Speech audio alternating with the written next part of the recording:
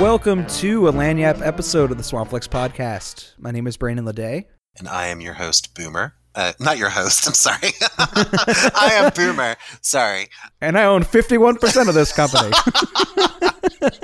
Oh, boy. I didn't even have turkey, and I still got Thanksgiving brain. I had a roast instead. All right. I mean, yeah, to be fair, we are recording this in the, days after Thanksgiving, the dying hours of November. Yeah, we're a little out of it, I think. Yeah, I'm not your host. Brandon is your host. I am your guest. And my name is Boomer, and we are here to talk about movies.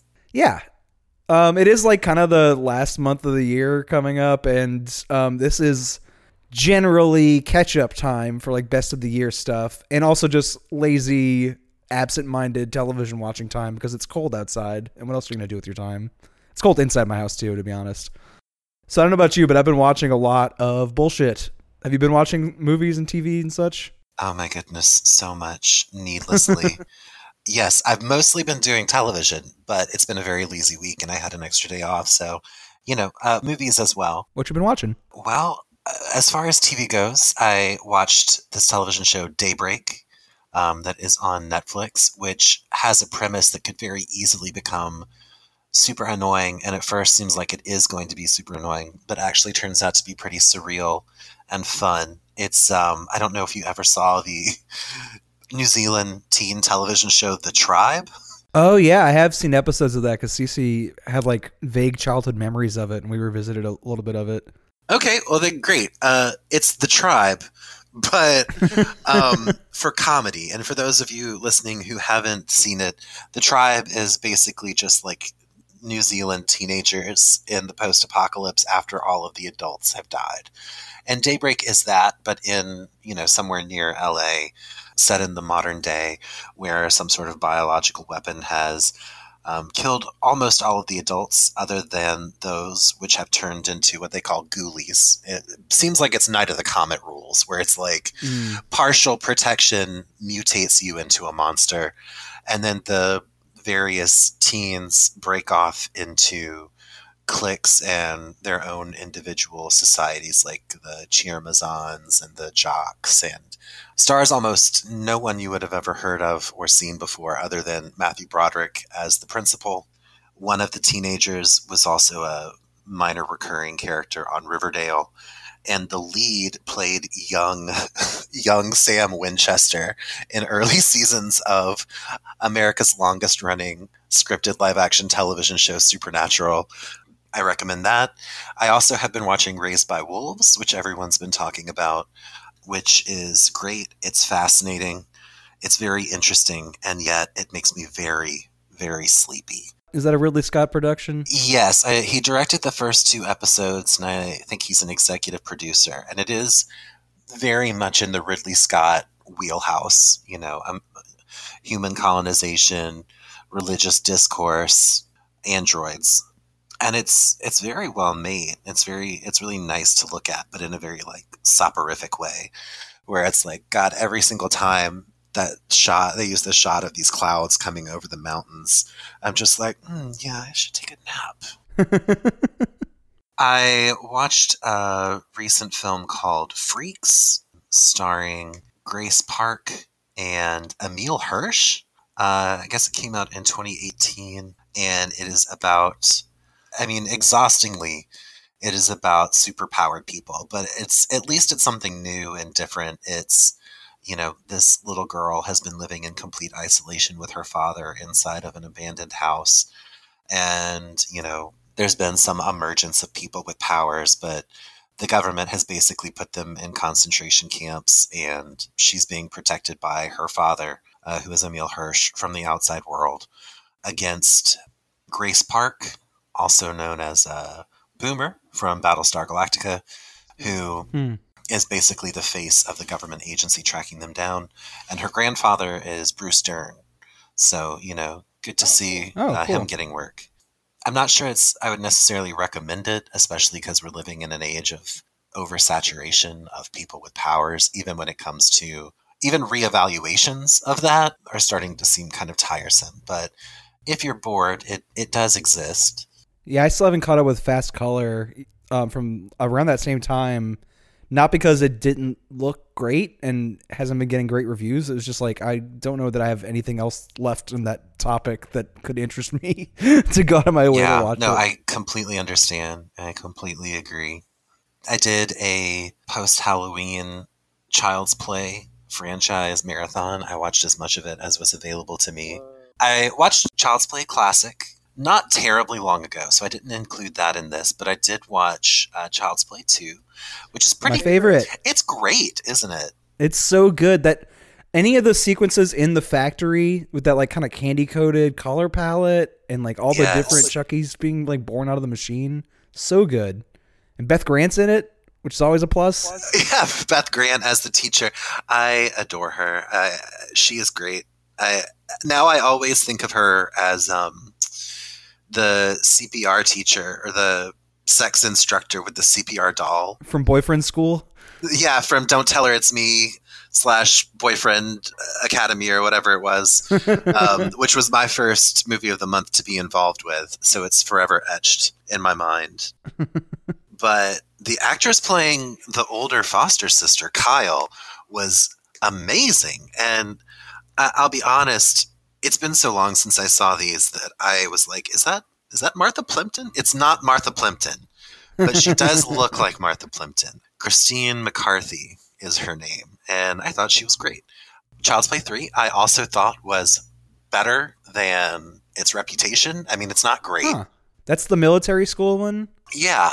I remember being kind of bored by it, but it's been like at least a decade since I last revisited it, so I don't know if I trust that. It's definitely a step down in quality, but I sort of was coming of age as a horror kid whenever the latter sequels, like Bride and especially Seed, were coming out. Like I went and saw Seed in theaters when I was in high school.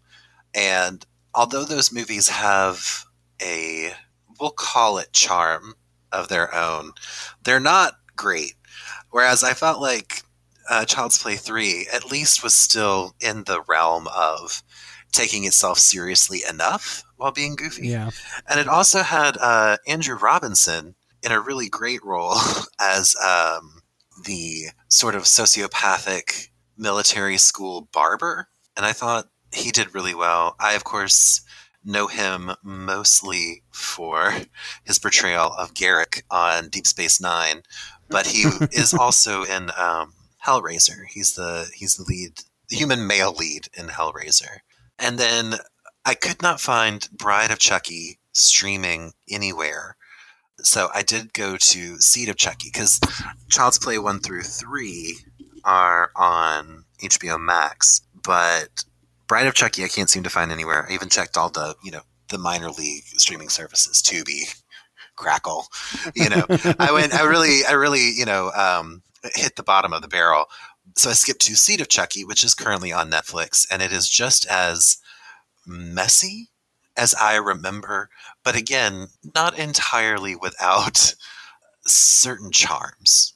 I mean, John Waters is in it, so it can't be the worst thing ever. I don't remember those particularly well, that era of those, but I will say the fans of those that are like very into who's the main guy, like Mancini, the director, I think. Yeah, Don Mancini. They were very mad at the new remake that came out last year, and I loved that movie. So I don't know what they are missing that's not in the remake, but I loved the new one. I haven't seen it. I wanted to see it, but I feel like I need to see the latter day sequels that I still have not seen.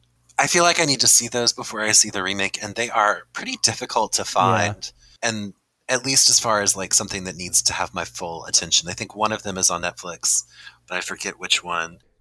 And then I also saw, God, sometimes you ask me what movies have you watched, and I have nothing to tell you. And for once, I have a whole bunch. I'm sorry, but this is great. It's a bounty. I saw Run, the new. God, I don't really want to spoil it by just saying it. The new Munchausen by proxy, Sarah Paulson, trapped in a house thriller. Yeah, Brittany described it as relating to that Gypsy Road Blanchard case from a couple years ago. It is that pretty clearly and openly, which I'm getting copy to you on this, and I don't want to repeat myself or get too far ahead of myself, but that story has been told like multiple times at this point in fiction in documentary. So this is like a fictionalized version of that again. And maybe it's not fair to say, oh, Sarah Paulson's giving us an amazing performance, and she always does. I do think the actress playing the daughter, she does a really great job, but it is not quite enough to make this movie feel very novel to me. Yeah.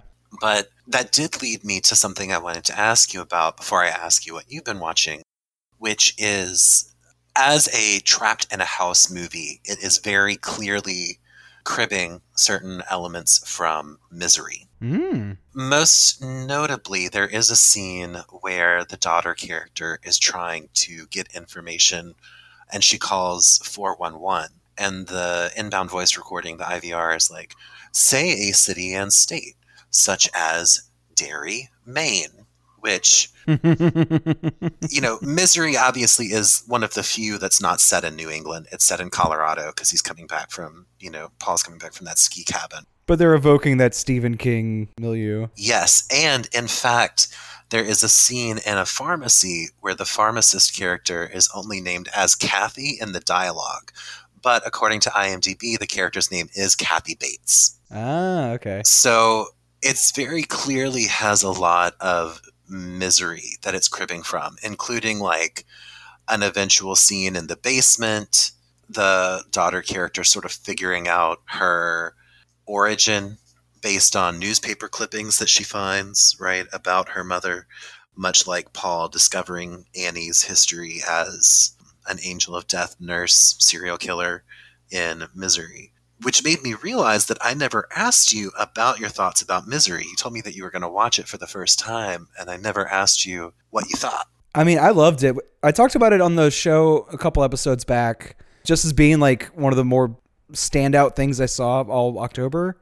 Kathy Bates, as far as like Psycho Biddy Kanan goes, like, what an amazing performance. And what threw me off too is just like how fucking adorable she is when she's in a good mood. Yeah. Like, she's like so cute in that movie. And then, you know, when she's in a bad mood, terrifying, which is like perfect. Yeah. I also liked the clash in the tone, just like Rob Reiner's like kind of wholesome mainstream filmmaking sensibilities. Yeah. And then you have like the hobbling scene that like cuts through that in like this really horrific way. Yeah, I really liked that movie a lot. The most recent time that I saw it, which that was a movie that I watched in my childhood with my mother, who loved horror movies, and we kind of had to watch them secretly, like when my dad was like on a hunting trip or whatever. And Misery is a movie that's largely bloodless. It's all about tension and character.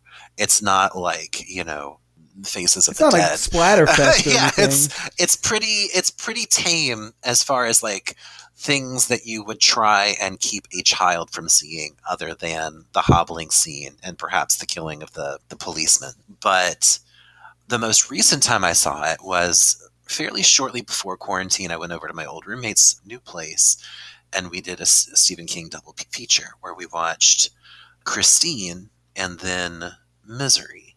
And have you ever seen Christine? No, I need to. The thing about Christine, the reason it worked really well in a double feature with Misery, is Christine is just about the dullest story that has ever been adapted from Stephen King's work. He's certainly written duller things, but most of the time they don't get made into big budget films directed by John Carpenter.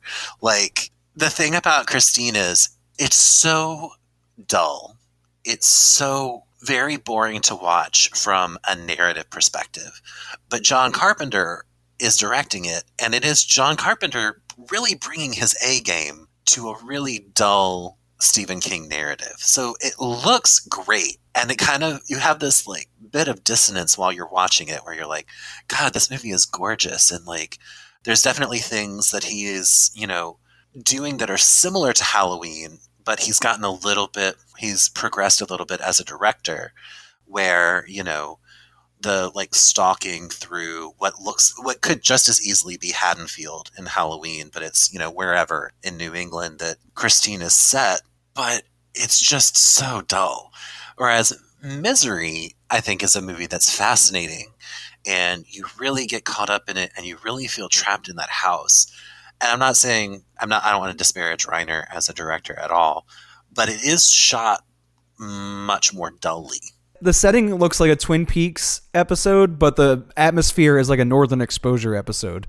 Like it's like very like atmosphereless, no tension.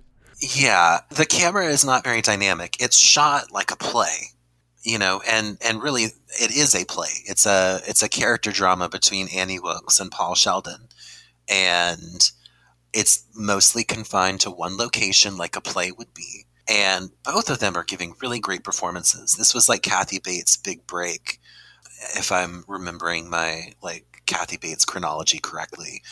And, Khan is also delivering a really great performance. And it's so good, but the camera is so static and the shots are so static. Like in the whole movie, the only thing that I remember having any kind of dynamic cinematography is there is the sequence where Paul is sitting at like the window seat and writing, and like time elapses via our view of what Annie's farm looks like out the window as it moves from like winter to spring. And that's to show how long he's been there and how long he's been working on that novel. But other than that, it's shot very much like a play or like a TV movie. And I think that those two films, like in conversation with each other, function really well, because you've got Carpenter making like a beautiful but dull film and Reiner making like a very interesting but not particularly like tactile film. But yeah, what have you been watching? Okay, so it's like the best of the year catch-up season for me, and I am terrible at watching movies around this time of year. Like every time I pop something on, especially if I'm going to rent it VOD, in the back of my mind, I'm thinking, like, is this best of the year worthy? Like, was this worth paying $5 to see it before January when it'll be, like, free in a couple months on, like, Hulu or something? Which is just a really dumb, unforgiving way to enter a film. And I think we'll get a little more into that when we're talking about our main topic today. So, I mean, kind of as a result, like, a lot of my favorite new movies I've been seeing is older stuff that doesn't have all that pressure on it. So stuff like Misery. More recently, though, I rewatched Strictly Ballroom, Baz Luhrmann's movie from the 90s. Have you seen that one before? No, I haven't. I've only heard the legends. It is so good.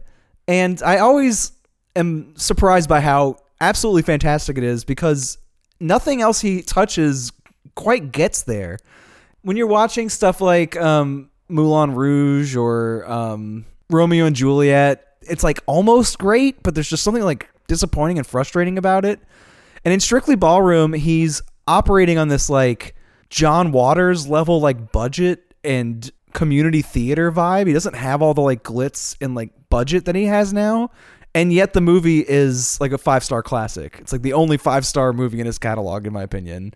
So if you have like a constant frustration with Baz Luhrmann where you just wish he was a little better, I highly recommend Strictly Ballroom. It's always satisfying. I don't think that I've only seen Romeo plus Juliet, and I have also seen Moulin Rouge like 1,000 times against my will. Yeah, I'm not a fan of that one. I had a roommate at boarding school who had, and this was in the days before we had streaming in the dorms, he only owned 2 DVDs, which were Cruel Intentions and Moulin Rouge. And those two would get watched pretty much every night back to back. So I've never actually consciously watched Moulin Rouge, but it lives inside of me somewhere in the dark recesses of my mind palace, Well, hopefully Strictly Ballroom would be a salve for that slow burn you suffered. I'm going to have to check it out. Is there anyone in it that I would... No, it's just like a Australian, like, low budget, like I said, almost like community theater kind of vibe. And it's about a ballroom competition that this, like, small town cares way too much about.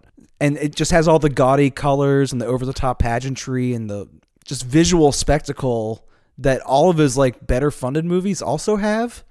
It's just like, I guess the constrictions of the budget and just the sort of like mania of the humor. It very much is like a 90s John Waters film in that way. Kind of like that Muriel's Wedding era of like Australian filmmaking. You've won me over. I'm convinced. It's really good. I also have one that I think would also be on your wavelength called Gothic from 1986. I just watched this a couple nights ago. It is a Ken Russell film. It is a dramatic depiction of Lord Byron, Percy Shelley, and Mary Shelley taking laudanum in a castle and telling ghost stories, which is the infamous night when Mary Shelley conceived a Frankenstein. So it's like a sort of literary legend that gets passed around. In Ken Russell's version, though, it is what you would expect from that director. Like, it is this sweaty, horny nightmare where it's less about the ghost stories they come up with and swap. It's more about the hallucinations from the laudanum. And there's like this demon that's chasing them around the castle, and it becomes this kind of like haunted house movie, but on the budget of like a Kate Bush music video. Like, lots of women in nightgowns running from room to room, scared of ghosts and these like creepy automatons that Lord Byron has around his mansion. It's really fun, I think, in that Ken Russell way. It's like very sweaty, very like over the top, maybe a little amoral. Okay. I did really enjoy Salome's Last Dance. I wasn't sure that I was going to, but I did. So I guess I'll have to check that one out. I'm looking very briefly at the explanation of it on Google results, and I see that it stars Julian Sands as Percy, which Julian Sands is an actor that I know primarily because of his role as the Phantom in Argento's Phantom of the Opera, which, as I've established before, is the worst movie I've ever seen. He's also terrible in Boxing Helena. Awful in that movie. So I don't know what happened to him, but in Gothic, he's very good. Okay. I feel like every time I see him, I'm a little bit like, oh, right. I've seen a lot of bad movies, and most of them at least have like something that's redeemable in them. But Argento's Phantom of the Opera is a war crime. His Boxing Helena performance is at least fun bad. It's definitely inhuman and not right. I don't know what happened to him, but that's a good redeeming watch as well for him in Gothic, because at least when he's off and not right, it's because he's sweaty and high on laudanum. So there's like at least a reason for it. Oh, man. Although, speaking of Argento, R.I.P. to Daria Nicolodi. Yeah. That was a pretty devastating thing to learn on Thanksgiving Day, but you know, she had a pretty long career, at least, you know, and she gave a lot of herself to the world. Argento in later years has argued that her contribution to the actual writing of Suspiria has been overstated, but fuck him. Yeah, what is the point of that? Yeah, fuck him. She contributed. She's great. You know, R.I.P. to a real one. I'm drinking lemon ginger tea, so I'm not going to pour one out. But those of you listening who have the opportunity to pour one out for Daria, please do.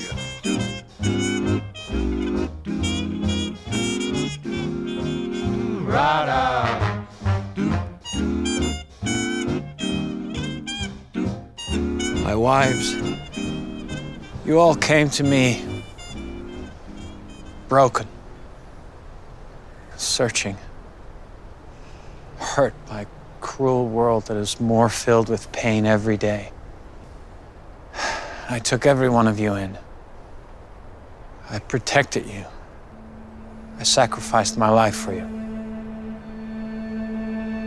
I gave you shelter. I gave you daughters and sisterhood and life. So I mentioned that this is like best of the year catch-up time, which the last couple of things I've made you watch for this show have been like blind watches for me too, because I just have movies on my list to see that I've been putting off because they looked rough. So I'm starting to dump those on you, but I'm hoping I at least get movies that are on topics you like to watch on screen. Yeah, you really hit the mark with this one. That's good. I mean, this was, full disclosure, this was a recommendation from Brittany, like early in the year. She had rented this, and now it's free on Hulu, if you subscribe to Hulu. It's called The Other Lamb. It's a 2020 film starring Raffi Cassidy, who I had seen in Vox Lux a couple years ago and really liked her in that. She is the teenage member of a cult in the woods.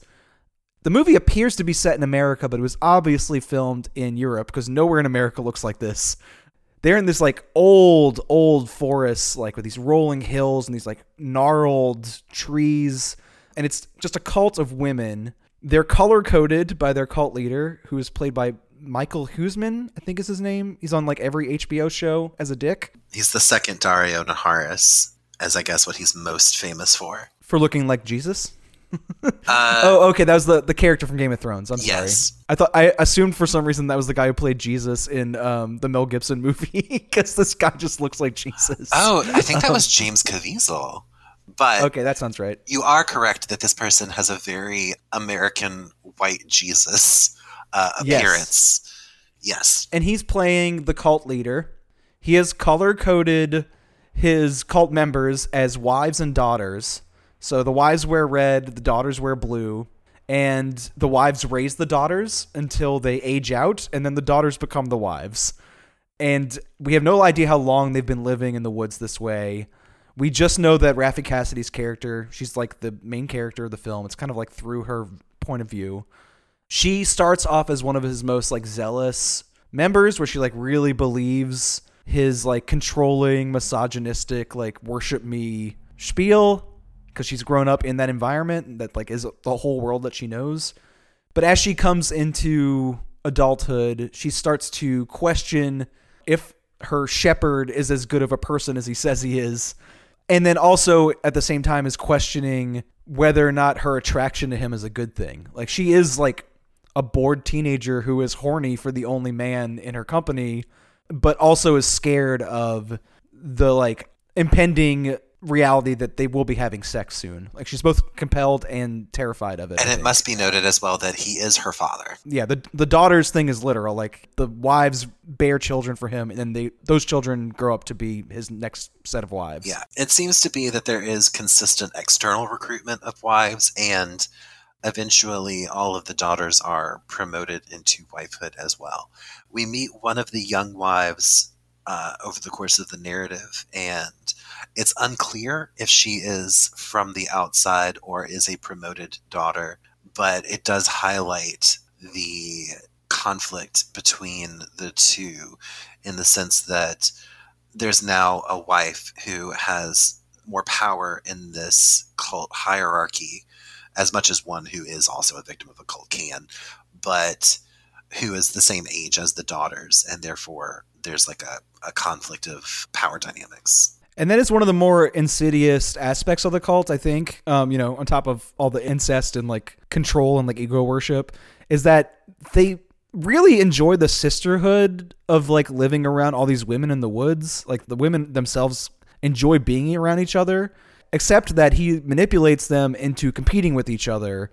And it brings all this like kind of nasty interpersonal conflicts up because there's only one of him to go around and so many women competing for his attention, which, starts to piss her off as she becomes more and more aware of how he's manipulating them as a group.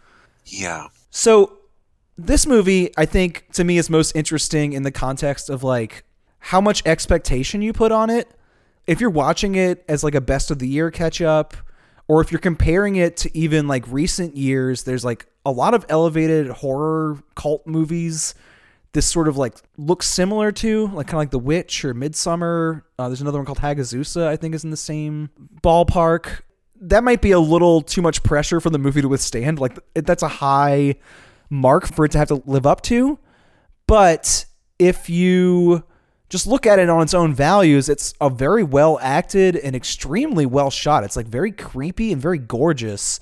Almost like experimental like camera work a lot of times. It's like really extreme Dutch angles and like really weird pull focus stuff when she's on the mountain with the cult's sheep, where like the mountains start like moving in weird ways just because of what the camera's doing.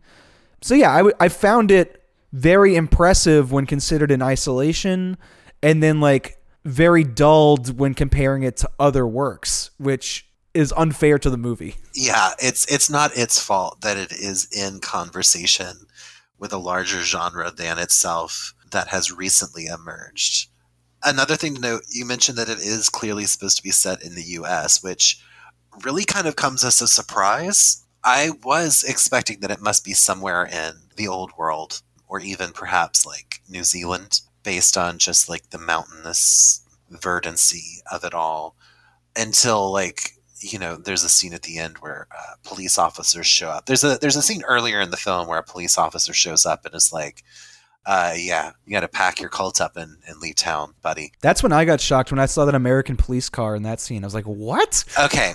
See, I didn't realize that it was necessarily an American police car at that time, but when that officer and another officer show up later and they have a discovery that they make, and they clearly have like, stars and stripes, like flags on their jacket. I was like, oh, okay. I guess this could be some sort of like fantasy Appalachia or something.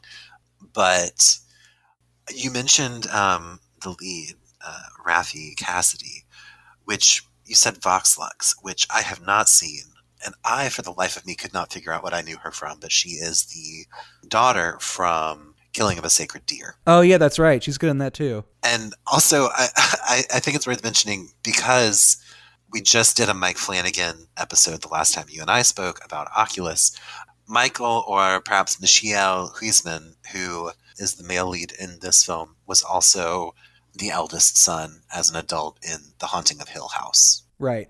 But unless you're really looking out for that, because they really do play up the white, the Anglican Jesus look in this film, you might not necessarily notice it. But speaking of Oculus, you're right. Like, if this movie had come out in 2013, it would have been the best horror movie of 2013.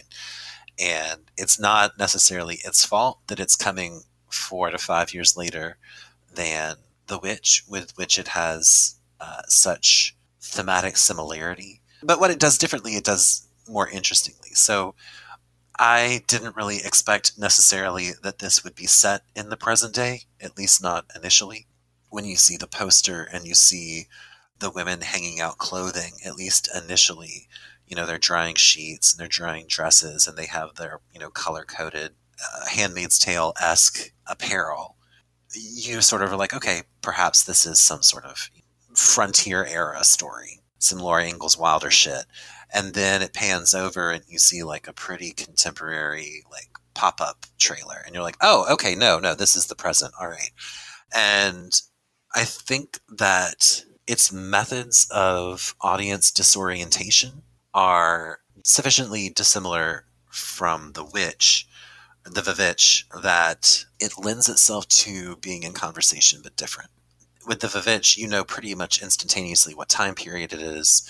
It disorients you through its use of period-accurate language, at least as far as we know, whereas this disorients you in different ways. And while The Vivitch is a very bleak-looking film, it exists in nature but is not a celebration of nature at all. There are moments in The Other Lamb that are expressive of the beauty of the nature in which the narrative is taking place. I was honestly stunned the first time the camera creeps up on their church. It's not an actual building. It's just the square of trees that they've wrapped these like white thread strings in like parallel lines in this like very simple geometric pattern that like highlights just how gorgeous the area is around it by contrasting it with something like rigid and geometrical. And there's a few choices like that where they wring so much like visual splendor out of like a nothing budget, it seems like. And I was just really impressed by that. Yeah, it looks amazing. The Witch comparisons, I guess, they're accurate, and I completely agree. But while we're on the topic, we must mention the ram and the fact that there is a ram that has prolonged eye contact with our lead, just as Black Phillip does in The Witch. And I don't know if you saw this tweet that went around this week, but Robert Eggers, the director of The Vivitch, was giving screenplay advice. And his first piece of screenplay advice is don't include a goat. Goats are impossible to train. Yeah, it kicked the father actor in that film. It like kicked him and rammed him a few times and like bruised his ribs while they were filming. Black Phillip was a dick. You know what? I think the wife in The Vivitch was also a character on Game of Thrones. There's another little piece of connective tissue. I think that she was Catelyn Stark's mad sister. But we talked about Huisman and we talked about the lead, but I also really loved the cursed wife, as they refer to her.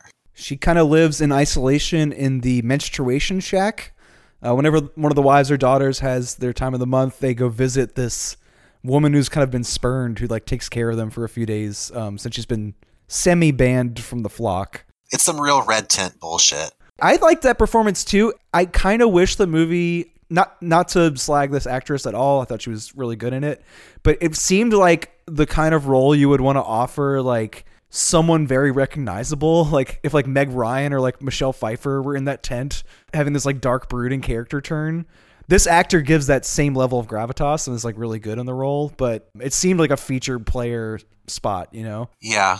So Raffi Cassidy and Huisman and this actress, whose name is Denise Goff, are the only three people in the film with Wikipedia pages. And it does look like, for the most part, she's played pretty minor roles and a lot of stuff on a lot of BBC One TV shows, single episode appearances. So you're right. It could have easily been distracting if they had gotten more of a name actress for that role. I see that. I don't disagree with you necessarily, but I also don't think that the role was wasted on her. I think that she was really great, especially in her rejection of the Shepherds bullshit. Yeah, she kind of plants the seeds of dissatisfaction that like she doesn't try to change the mind of Raffi Cassidy's character, but she just like sort of asks a couple questions that open these like cracks that later crumbles and turns into like full on dissent and mutiny as the movie like comes to its inevitable conclusion. One of the reasons I thought this would be a good one to watch together is because I think you have like an interest in cults as like thematic territory. You are right. In media. You're absolutely 100% correct. One of the things that I thought about was The Endless. I don't know if you remember that one from 2017. Yeah, it was good.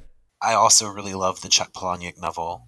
I mean, it's the only one of his I've read. I know that he's a problematic fave, but the novel Survivor, which is also about a person who escaped from a cult that eventually committed suicide and now lives in the real world. I watched both of the recent NXIVM documentaries.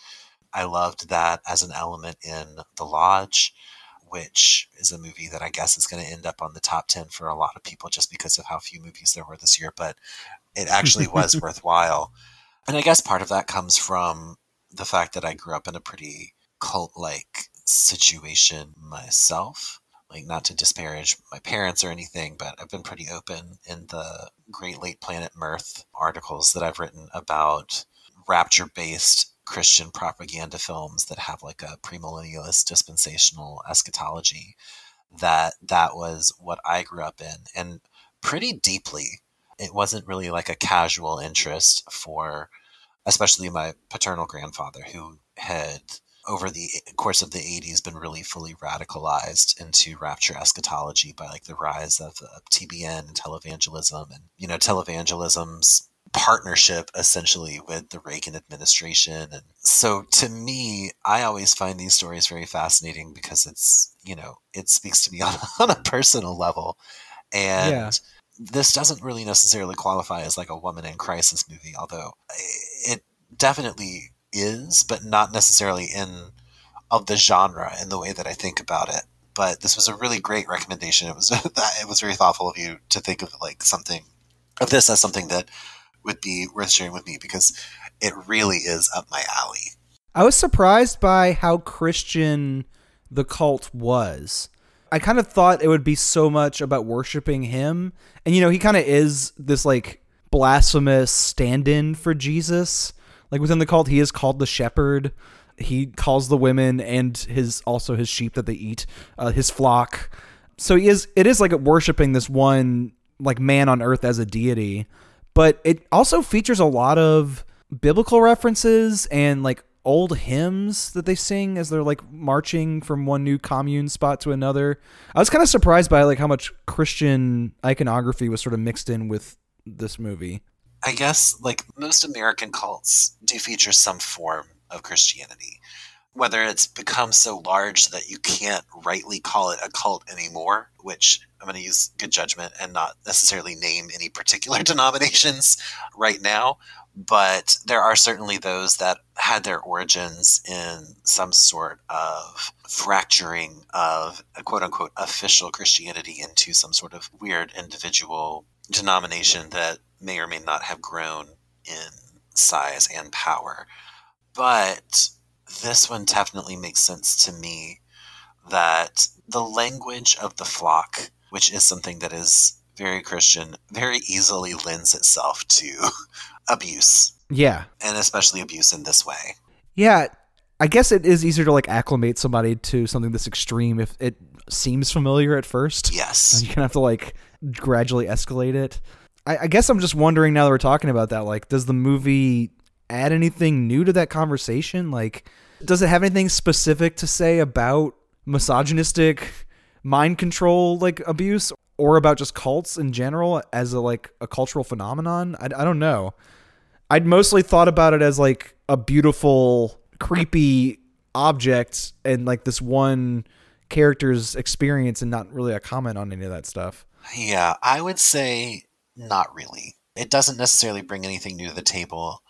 I mean, I'm not even really certain that the film has a very complex thesis statement, because it's not that kind of movie. It's about the visuals. It's about the journey. It's about, if it has a thesis statement, it's just waterfalls are better than rapists.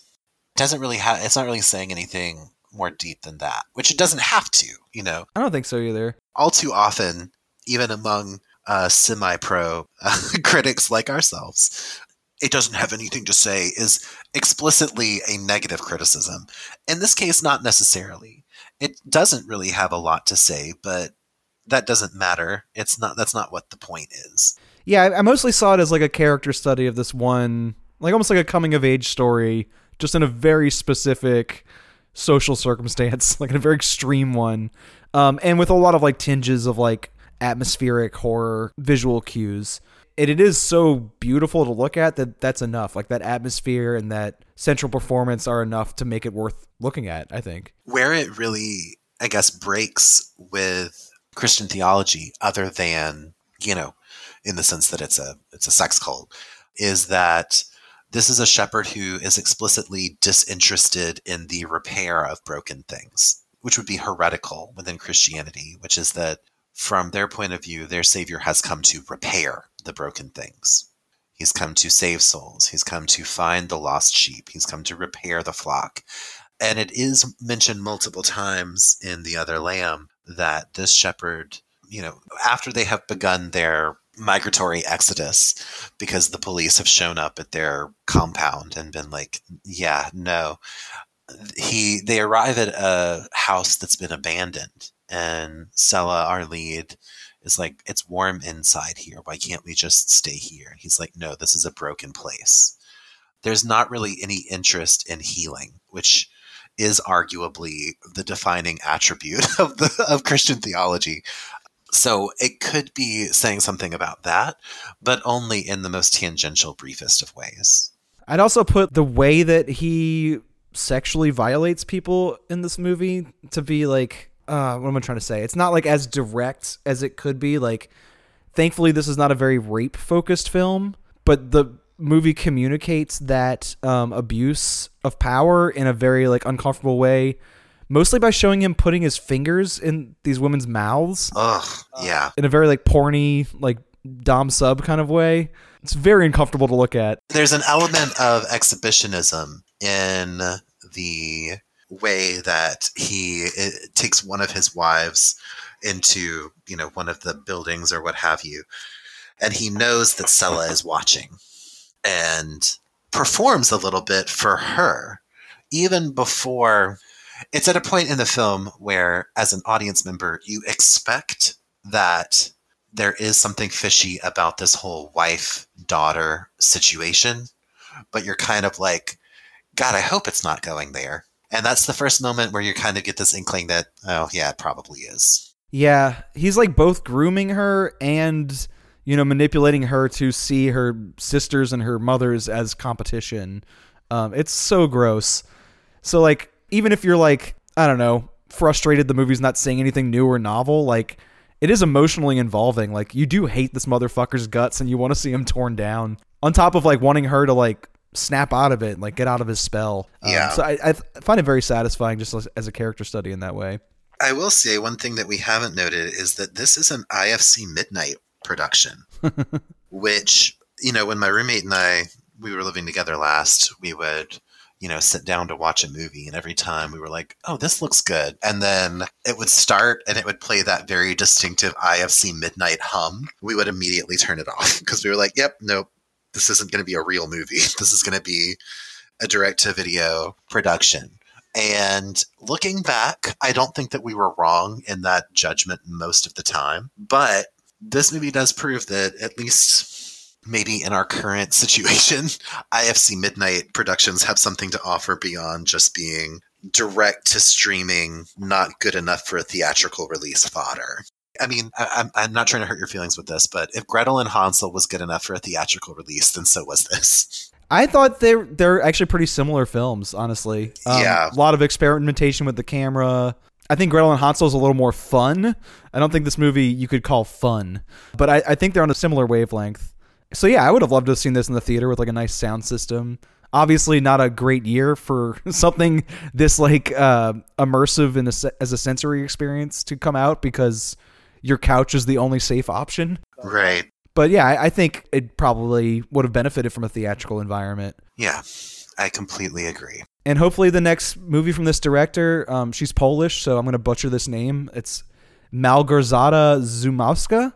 Hopefully she gets a bigger budget to play with. This is not her first film, but this is her first English language film with like recognizable actors in it, to my eyes as an American anyway. Right. So hopefully, you know, this will lead to bigger and better things, and the next movie she puts out will be something a little more novel and something like a lot better funded, because she did a lot with just a little bit of resources here, and I was impressed. Yeah, I mean, I have no idea what the actual budget was, but it's IFC Midnight, so not a lot. It looks great. It's gorgeous. Yeah. Well, next week on the show, we're going to return to a movie I saw early this year in theaters. I know at the top of the episode we talked about how there's no interesting places left for movies about superpowers to go, but I enjoyed a superhero film this year a lot. It's called Birds of Prey. We're going to talk about Birds of Prey next episode. I think the general topic will be like movies we enjoyed in genres we usually don't appreciate. So I'm not exactly sure what titles we'll be talking about, but that's the angle for the next episode. And although you and I will not be recording at the time that we normally do, because I will be in the woods on sabbatical, on a restorative sabbatical where I'll be battling for my very soul and hopefully not encountering any weird cults, I would like to go ahead and put forth the recommendation that the next time we record is Dr. Sleep. Yes, we will return to the Mike Flanagan conversation before the year is out. I think that's a good plan. And it'll be right in time for Christmas. And I do think of The Shining as a Christmas movie. Not in the Die Hard sense, just in that's the time of year when I most want to watch it. So Boomer's going to step out for a minute, and before the year's out, you'll return and we'll talk about Dr. Sleep. Yeah, I'm going to have my own Dr. Sleep adventure in the deeper well of San Marcos. By the time you hear this, you won't be able to find me, so I don't mind if people know that. Well, great. Well, we'll talk to y'all soon. Some sooner than others, but yes, we'll talk to you soon. All right, everyone. Have a great solstice, and we'll talk to you at Christmas. Bye, everybody. Bye. Mares eat oats and does eat oats and little lambs eat ivy. A kiddly divey too, wouldn't you? Mares eat oats and does eat oats and little lambs eat ivy. Oh, a kiddly divey too, baby, wouldn't you?